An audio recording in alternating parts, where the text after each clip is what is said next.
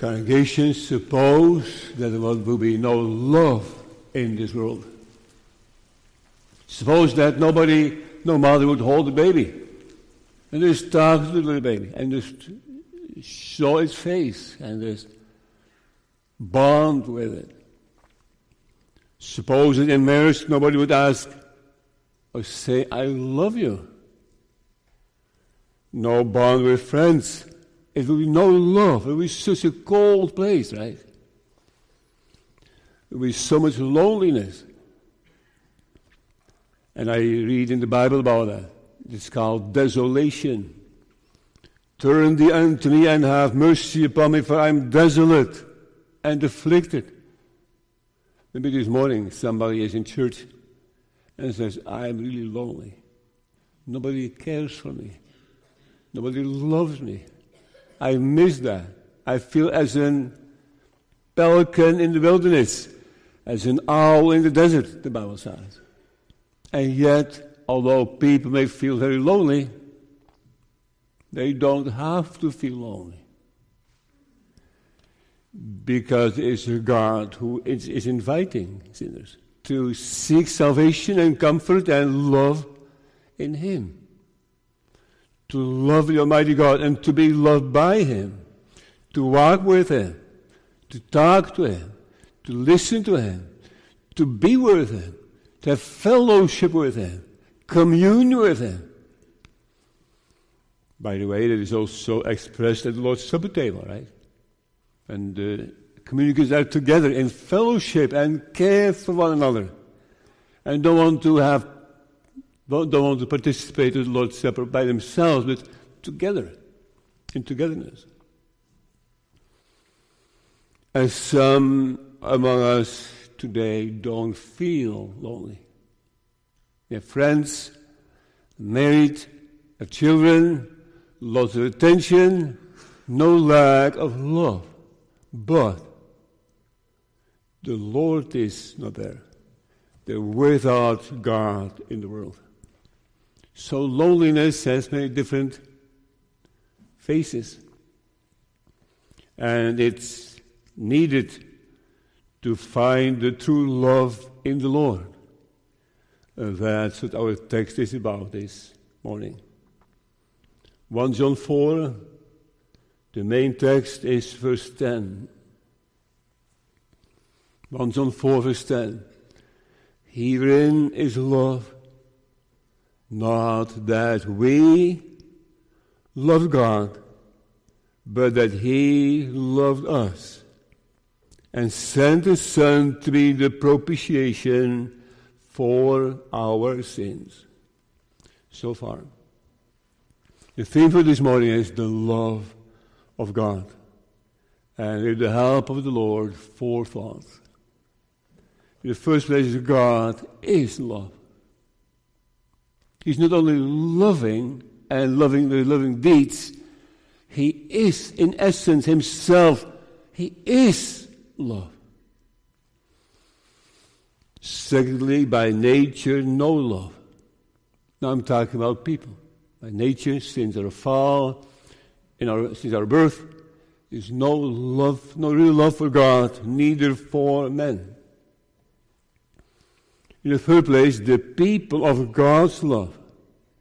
Although nobody loves Him by nature, the Lord makes Himself a people for Himself that loves Him and also has love in the heart for others. The Lord makes them His people, the people of God's love. And in the fourth place, a true mark of grace is love. Also, as we have the Lord's Supper next week, Sunday, the Lord willing, some may say, give me some marks.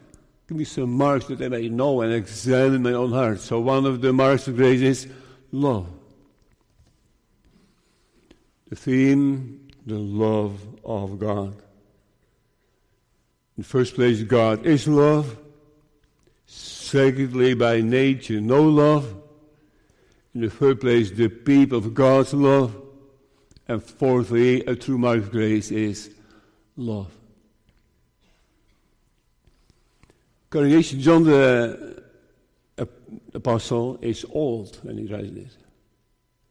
He's probably in his 90s, some say. And in a very fatherly way, he is instructing the congregations in this general epistle that goes from one congregation to the other. He is old and he cares. And that's why we see so many times in this Bible book that he addresses the congregations as beloved, beloved, and sometimes as little children. And he has that really caring and loving heart. He is the disciple of love. He talks a lot about love, and for him it was such a wonder that the Lord loves him.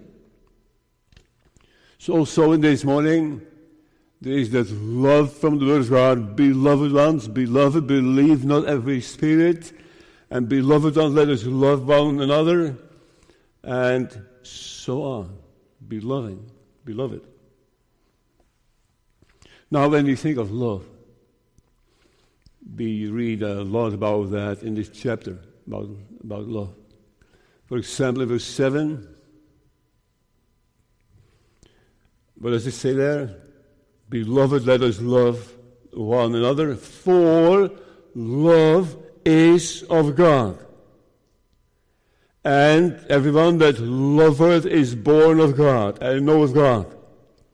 See that? So that is, he's talking about God, God's love. It's from the Lord. And also verse 8, he that loveth not knoweth not God, for God is love. It's verse 8, see that? God is love. And verse 9, in this was manifested the love of God towards us, because that God sent his only begotten Son into the world that we might live through him. So God is love. Love is one of the most important characteristics, attributes of God. And no wonder that Muslims don't understand this. Recently I read a story about a young Muslim woman. She was reached in, I think it was Saudi Arabia, and she changed by the will of God and became a Christian. And then she had to confess that to her mother. So she prayed about it and asked the Lord for that freedom, for that courage to do that. And one day they were in a restaurant or so, and she said, Mom, I have become a Christian. And her mom, sitting across the table, punched her fist in her nose. And she fell backward. It was really messy in the restaurant. And since the time, her mother was just teasing her and threatening her and making life miserable for her. She just could not stand it. Her daughter was a Christian, so she hated that, and she threatened her even with death. And this young woman never retaliated. She always responded with, I love you, Mom. I love you, Mom. She hit her in the face and she made life difficult. I love you, Mom. And after a couple of months, that changed. Her mother stopped threatening her because there was something that had started to bother her. Is that what Christians are like? Forgiving and loving? And she was curious and wanted to know more about that. And that mother went online, because that's all very secretive, right, in Saudi Arabia. You cannot just go to church. Make a long story short, we hope it is saving, but also her mother became a Christian because of that love. And that is typically for the Christian religion, to love, to never retaliate. I read already in Leviticus 19. Thou shalt not avenge nor bear any grudge against the children of thy people, but thou shalt love thy neighbor as thyself. I am the Lord. Love the neighbor as yourself, because I am the Lord. So that needs to be reflected in society, in our families, in churches, that God is love. Or Romans 12. Dearly beloved, let me just insert, in all circumstances, no matter what, dearly beloved, avenge not yourselves, but rather give place unto wrath. For it is written, vengeance is mine. I will repay, saith the Lord. So God is love. That means that He is good, that He is patient, He's merciful, He's fair, He's perfect. God is love. And do you know since when? We talked about this before, but I like to underline it again. Since when is God love? Some say God is love since the creation of people. He loved them. And before that time, there was nothing He could love, right? So who could He love from eternity if there is nobody? But you know, God is love from eternity because He is a triune God. And the Father and the Son and the Holy Spirit loved one another in that Holy Trinity.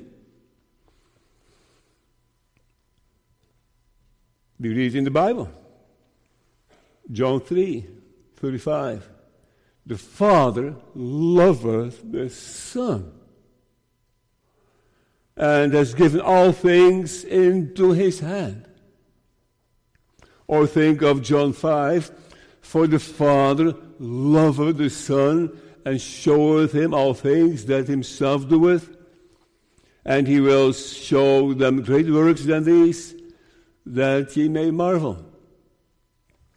So God the Father is loved by the Son, and vice versa, and in the Trinity they love one another. And Jonathan Edwards, one of our great Puritans, he said God's love for each other spilled over. But there's so much, such extreme amount of love, that from that love of God, He also can love not only His creation, but He can also love a people for Himself.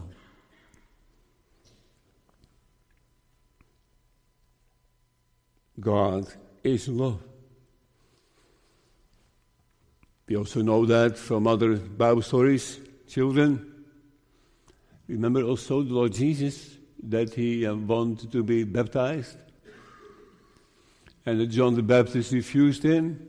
He said, no, it can't be. I cannot do that. I should be baptized by the Lord Jesus, not the Lord Jesus by me. But Lord Jesus said, no. So it has to be, to fulfill all righteousness. So John the Baptist gave in. And they together went down to the water, and Lord Jesus was baptized. And then when He came out of the river and was staying on the bank again, a dove came down from heaven and sat on Him. And it was a loud voice that people heard. This is my beloved Son, in whom I am well pleased. So God is love, because He loves Himself, and rightly so. You know, I can't say to you, please love yourself above everything. I can't say that. Don't do that. But the Lord loves Himself over everything. And he is love. That's most reasonable. That is most deserved. And actually, we talked about it years ago as well. There is a hell because God is love. Do you remember that? A month ago or so, close to Hicks Lake, I saw a mother bear with cubs. And are they protective, right, those bears? Because those mother bears, they love, let me say, they love those cubs so much that you don't touch them because they protect them. And they're fierce and furious if you come too close to the cubs. So they're so furious that they care. And, when you say something to a mother about her child, you can get the response of, don't talk that way about my boy, about my girl. Very protective because of the love. So the Lord is also very protective, very loving of himself. Don't touch him.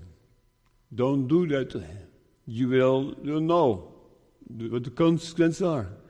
And there is a hell, an infinite punishment for them that sin against a God who infinitely loves himself.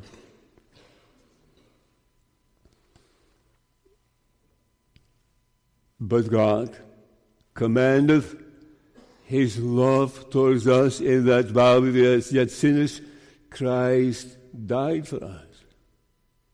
So the Lord Jesus was even willing to die. And God has given his only Son. Is that not extreme love?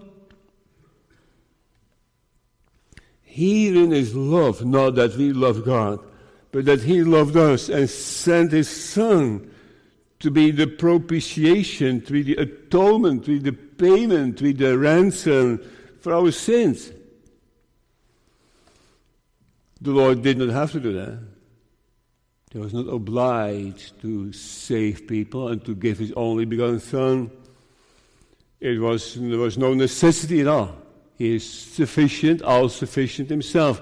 Has no need of people. God does not need you. He can easily do without us.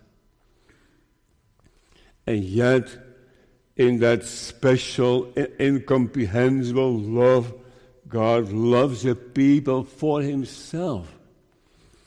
Because he is love. I read in Psalm 86 something you may not understand. Maybe you never thought about it. For thou, Lord, art good and ready to forgive. Ready to forgive. Thou art. So he's waiting. Ready to forgive thou art. Ready meaning that the Lord is not hesitant. Ready meaning that the Lord is not reluctant. The Lord means it. He's ready to forgive because he is love. It's important to stress that. Behold what manner of love the Father has bestowed upon us, that we should be called the sons of God. So he's adopting a people for himself. Adoption, holy adoption. What a manner, what a depth of love that is. How impossible and how real yet.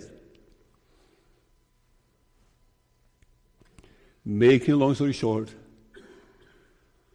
without God and his love, there is no happiness.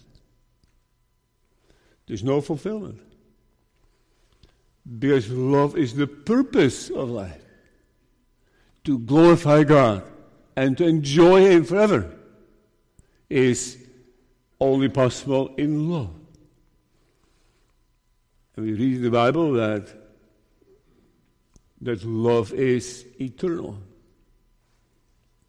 Now abideth faith, hope, charity, which means love.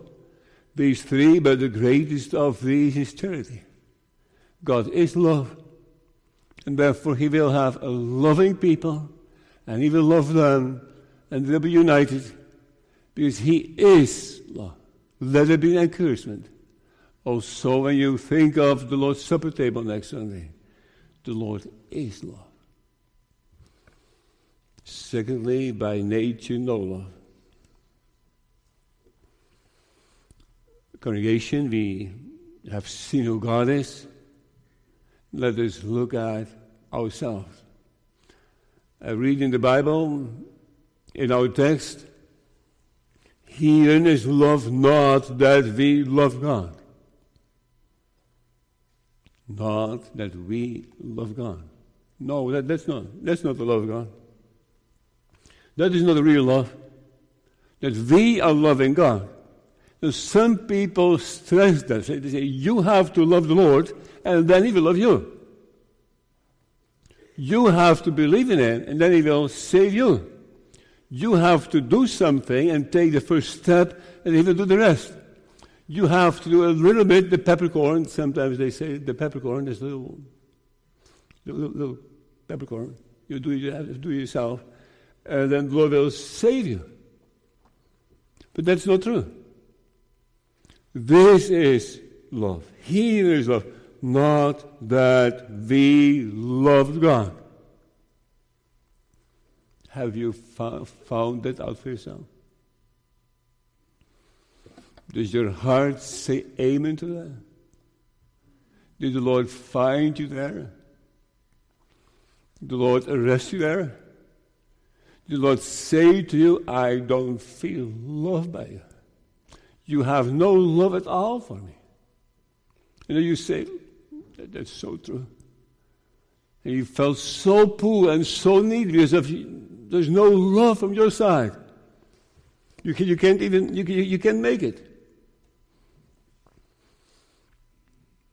And you that he quickened, who were dead in trespasses and sins, but God, who is rich in mercy, for his great love, wherewith he loved us. See? So people by nature are also in this area of love. Death. There's absolutely nothing. There's only death, no love. But in that great mercy,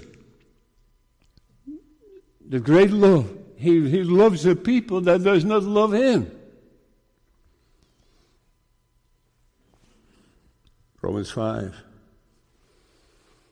For when we were yet without strength, weak, powerless, therefore, especially in loving. So for when we were yet without strength, in due time, Christ died for the ungodly. God commanded his love towards us that while we were yet sinners, Christ died for us. Much more than being now justified by his blood, we shall be saved from wrath through him. For if when we were enemies, we were reconciled to God by the death of his Son, much more being reconciled, we shall be saved by his life. Do you hear the words?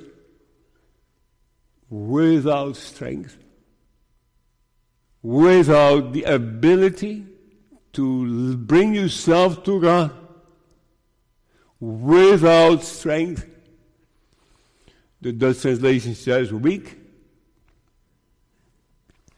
Ungodly. Without God in the world. A loving God. But the people that has no love for him, but that is ungodly people. Yet when they were yet sinners, and miss the target constantly, and just have no purpose, the right purpose in life. It speaks about the wrath of God. We shall be saved from wrath. So there's the curse of the law.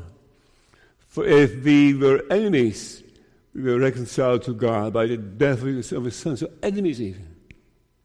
So God is love, and we by nature have no strength, are ungodly, are sinners, are under wrath, and are enemies by nature.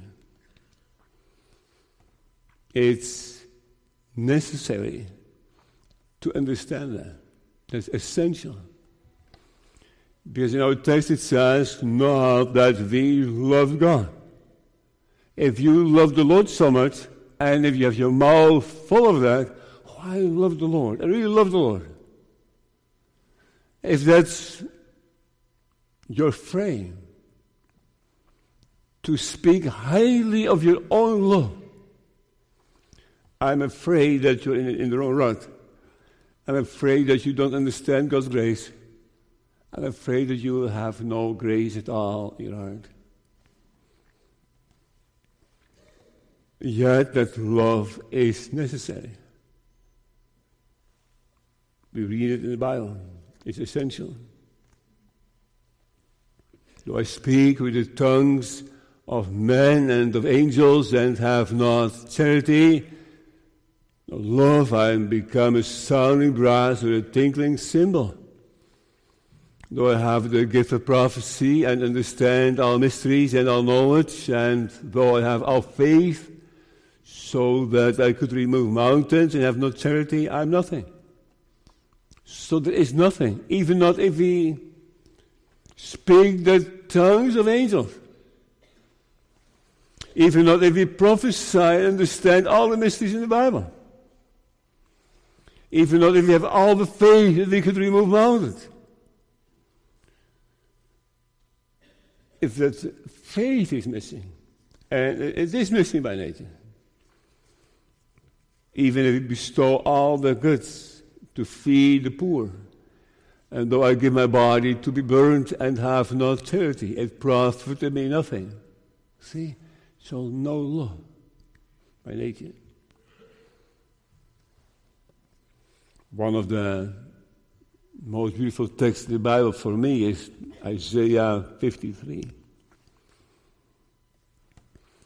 I remember very well that I had attended the Lord's Supper a few times.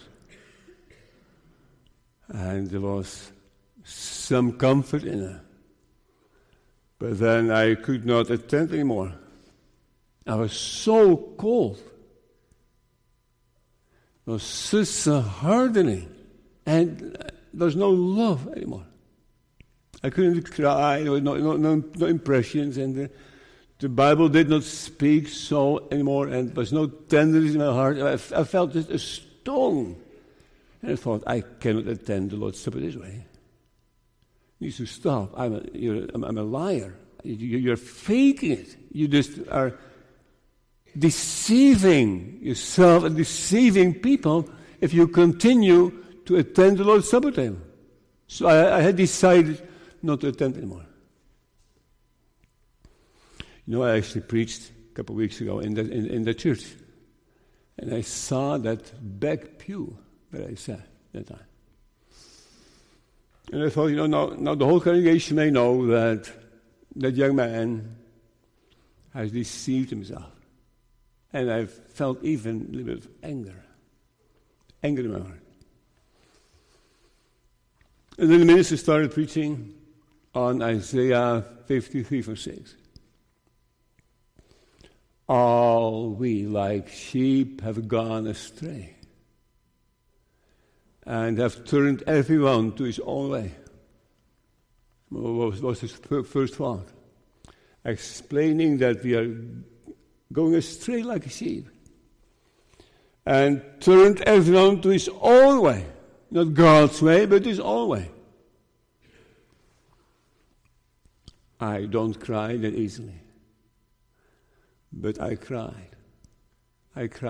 He was just explaining exactly my frame, who I am, turning to his own way, like sheep going astray. I had no love. It was not so that I discovered that I was loving him. I discovered that I had nothing. I discovered that I had only reasons, the Lord had only reasons to throw me out. And against that background, and he stopped with his first thought.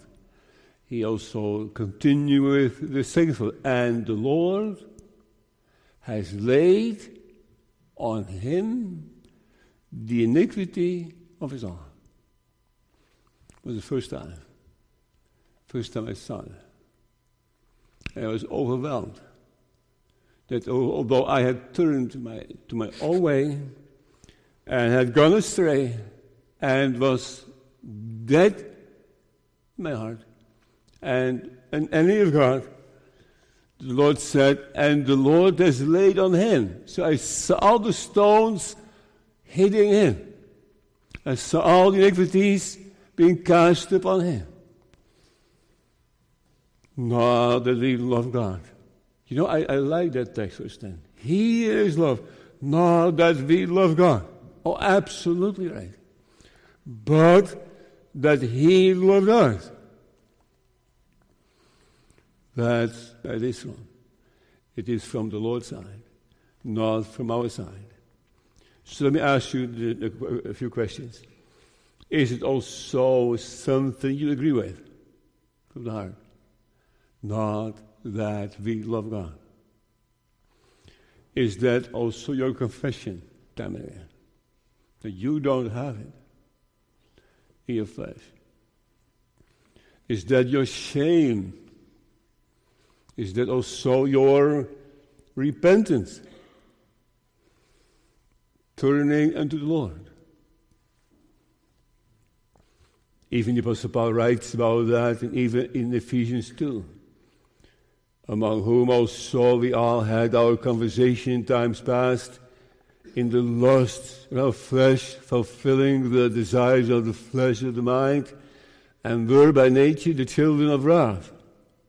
So Paul said by nature, children of wrath. So the first thought was, God is love. The second thought is that we don't have any of it ourselves. In the third place, that God works it. The people of God's love.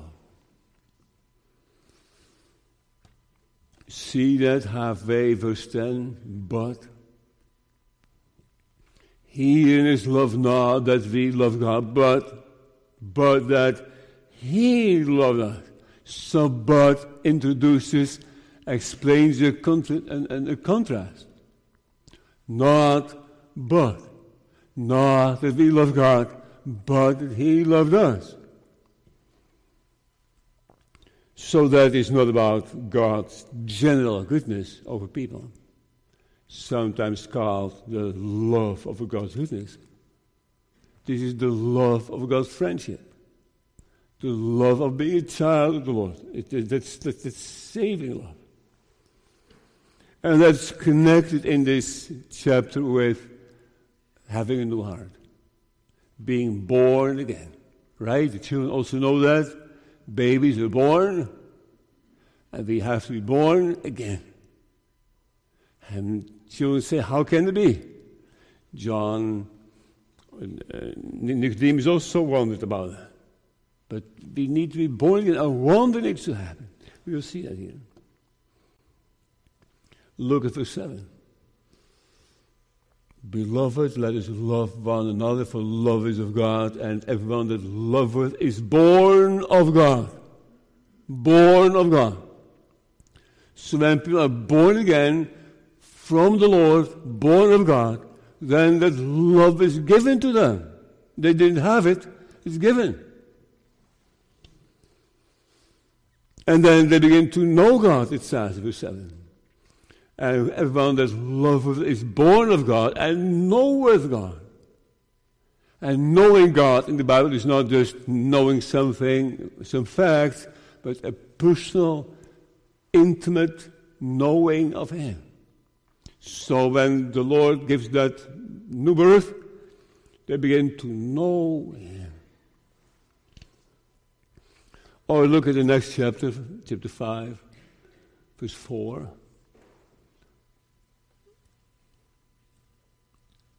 For whatsoever is born of God overcometh the world.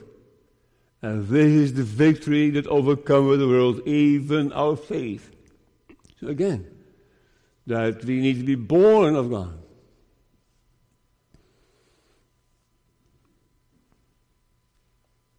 That new birth is very, very serious thing, very powerful. It's comparable to the resurrection of the dead and comparable to creation. But that wonder needs to happen. And that's what our text is talking about. Here is love, not that we love God, but He loved us. And sent His Son to the propitiation for our sins. He is doing it. And as we see, that is also connected to faith, right? So it is to be born of God, to know Him, and to believe in Him. So those words are important here. So no reasons to be proud next Sunday. Nobody may come to the Lord's Supper table with the banner up. I love the Lord so much. I believe in the Lord myself. I have something to bring. I have something to please the Lord. That's not the way to go. The real attending the Lord's Supper is, Lord, herein is love. Not that we love God, but that He loved us and sent His Son to the propitiation for our sins. The born of God means that people are in Him and that He is in us. There is such a connection made. It kind of struck me that this is so often explained in this chapter. Maybe you can follow me in the verses 12 through 16. Let's read the verse 12 through 16 and see how often it speaks about God in us and we in Him. Verse 12.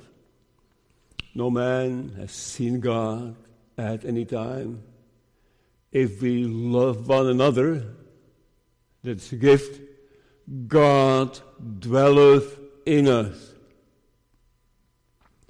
And His love is perfected in us. Hereby know we that we dwell in Him, and He in us, because He has given us His Spirit.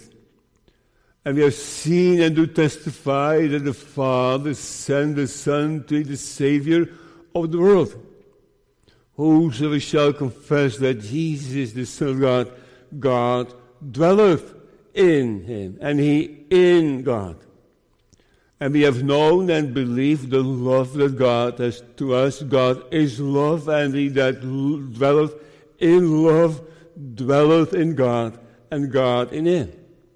See how often? 5 times or so, about dwelling in him, and being in him, and remaining in him. It is a relationship after all. It is a closeness. He in me and I in him. And that's also the Lord's Supper, right? This is my body broken for you. This do in remembrance of me. Eat and drink. To be united, Christ. That he dwells in you and you in him.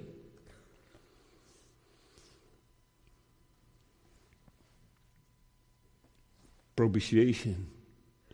Forgiveness, justification. That is the heart of it. So God's love. God is love. We don't have that love. Yet God loves first. And he makes his people to love him. And they begin to love the Lord Jesus. Oh, that beloved Lamb. The beloved King. The beloved prophet, the beloved high priest, the beloved Emmanuel, the beloved Savior. He is the Savior even of the world itself. Remember that? Do you remember that, what world means? The Savior of the world, it says here, right? In verse 14. we have seen and to testify that the Father sent the Son to be the Savior of the world. It says cosmos. And cosmos originally means beauty, cosmetics, right? But that original meaning is not important at all. In the time of the Lord Jesus, the word world had a very negative meaning. It means kind of sinful world, evil world. I don't pray for the world.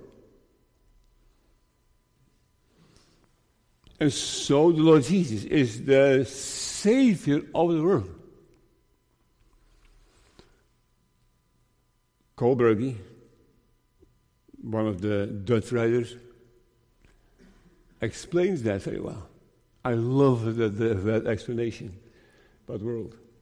He says, let me just explain it. If we would have said God, Christ is the Savior of His people, then the Pharisees would have rejoiced. Right? It is, yes, He saves His people. And that's us, right? We are His people. But no, it says, Savior of the world. And the Pharisees said, what? I don't think so. That's not for the world, come on. It's for God's people. Not for the world. But if someone feels the world in his own heart, if someone is brought to that level of that he cannot come further than being the world, then this text begins to live. The Savior of the world, of sinners, of worldly people. So God loved the worldly people that He gave His only begotten Son. See, that is the fatherly love of God. Brings to the last thought. Congregation, how do we know if God really loves me in that saving sense? How do you know? We have to examine our own hearts and find out. But how do you find out? Well, the Lord gives assurance sometimes in a direct way and sometimes in an indirect way. What does it mean? Let me give you an example. You come home and you see your father's truck or car in front of the house. Oh, he's home. You conclude that. You don't see him. You don't hug him. You only know he is in the house. You've seen his car. But you kind of know he is home. You just see his car. That's an indirect way. Or you walk into the house and you see him with your own eyes and he hugs you and says, I'm home again after a trip. That is directly. And so the Lord God gives us so assurance to His people in an indirect way. Because they concluded He is my God, He is my Savior, or in an immediate way. Romans 8:16 is the immediate way. The Spirit itself beareth witness with our spirit that we are the children of God. You may want to examine that also at home. It is in the Kensel Dort as well, chapter 5, article 10. Can you remember that, children? Kensel Dort, the last chapter, chapter 5, article 10, is about assurance and how you know. And that is also by that personal witness of the Holy Spirit with your heart so that you know it. It's a personal, intimate contact. Immediately. But sometimes it is in an indirect way. Let me show you that. Also in the Ken's of the Lord, page 99. That is Article 12.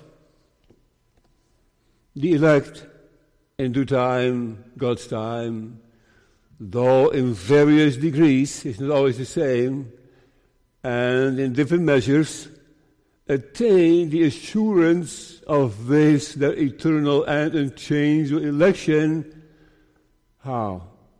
Well, not by inquisitively prying into the secret and deep things of God, but by observing in themselves with a spiritual joy and holy pleasure the infallible fruits of election pointed out in the Word of God, such as true faith in Christ, filial fear, a godly sorrow for sin, a hungering and thirsting after righteousness, and it says, etc.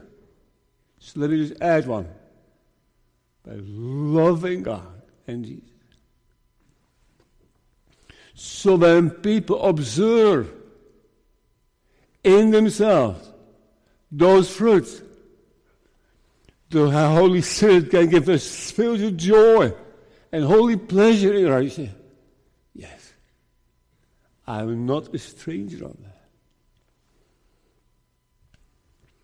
So what is in this chapter, the mark of grace? Love. Do you love Him?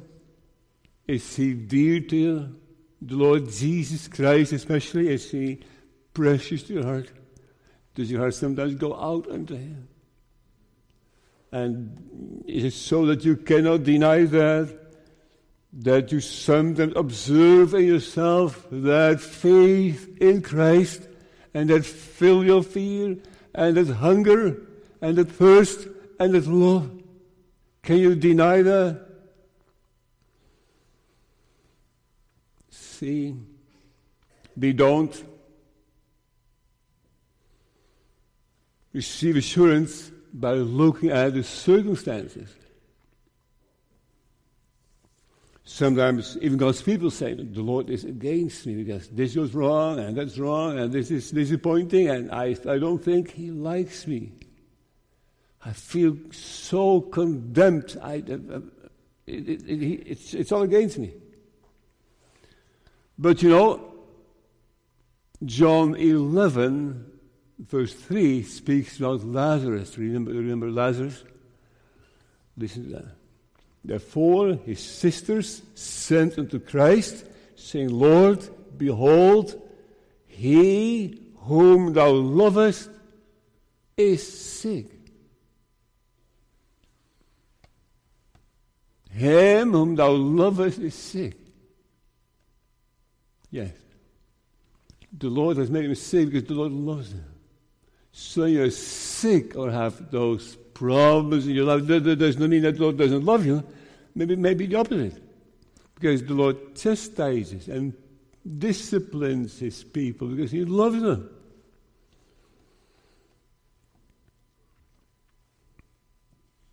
So that love also for one another is a mark. Like what I start with, right? That some people harass you and you say, I love you. And that people tease you and that you don't do it back. That is typically the Christian. And I don't think you can do that if you don't have that Christian in your heart. If you know that the Lord has forgiven you, although you had sinned against Him, although you did not love Him, the Lord did not retaliate. but that he gave his only Son as a propitiation for sins, and he became the Savior of the world. If you know those things, then you see that in your life. Then you begin to practice that with all the shortcomings. So let me read it to you from Matthew 5. And you ask yourself the question, if you know this, if you practice this, or at least if you are committed to put your shoulders under it. You have heard that it has been said, thou shalt love thy neighbor and hate thine enemy. But I say unto you, love your enemies. Bless them that curse you. Do you do that? Do good to them that hate you. Are you practicing that? I pray for them which despitefully use you. You pray for them. You do. That's a mark of grace. That ye may be the children of your Father which is in heaven. For he maketh his sun to rise on the evil and on the good, and sendeth rain on the just and the unjust. For if ye love them which love you, what reward have you? Do not even the publicans the same? And if you salute your brethren only, what do ye more than others? Do not even the publicans so? Be therefore perfect, also in loving, even as your Father which is in heaven is perfect. God is love. We don't have that love. But the Lord is first in regeneration and giving a new heart and making you aware of the fact that you did not love him. And he says, and yet I am the Savior.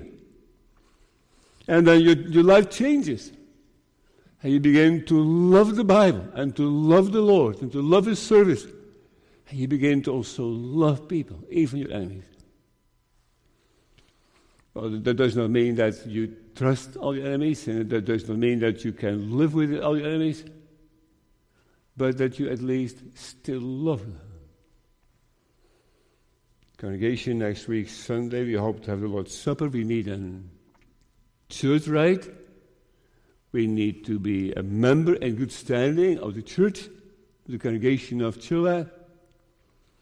If you're from another NSC congregation, you can receive permission if you want. You can contact us.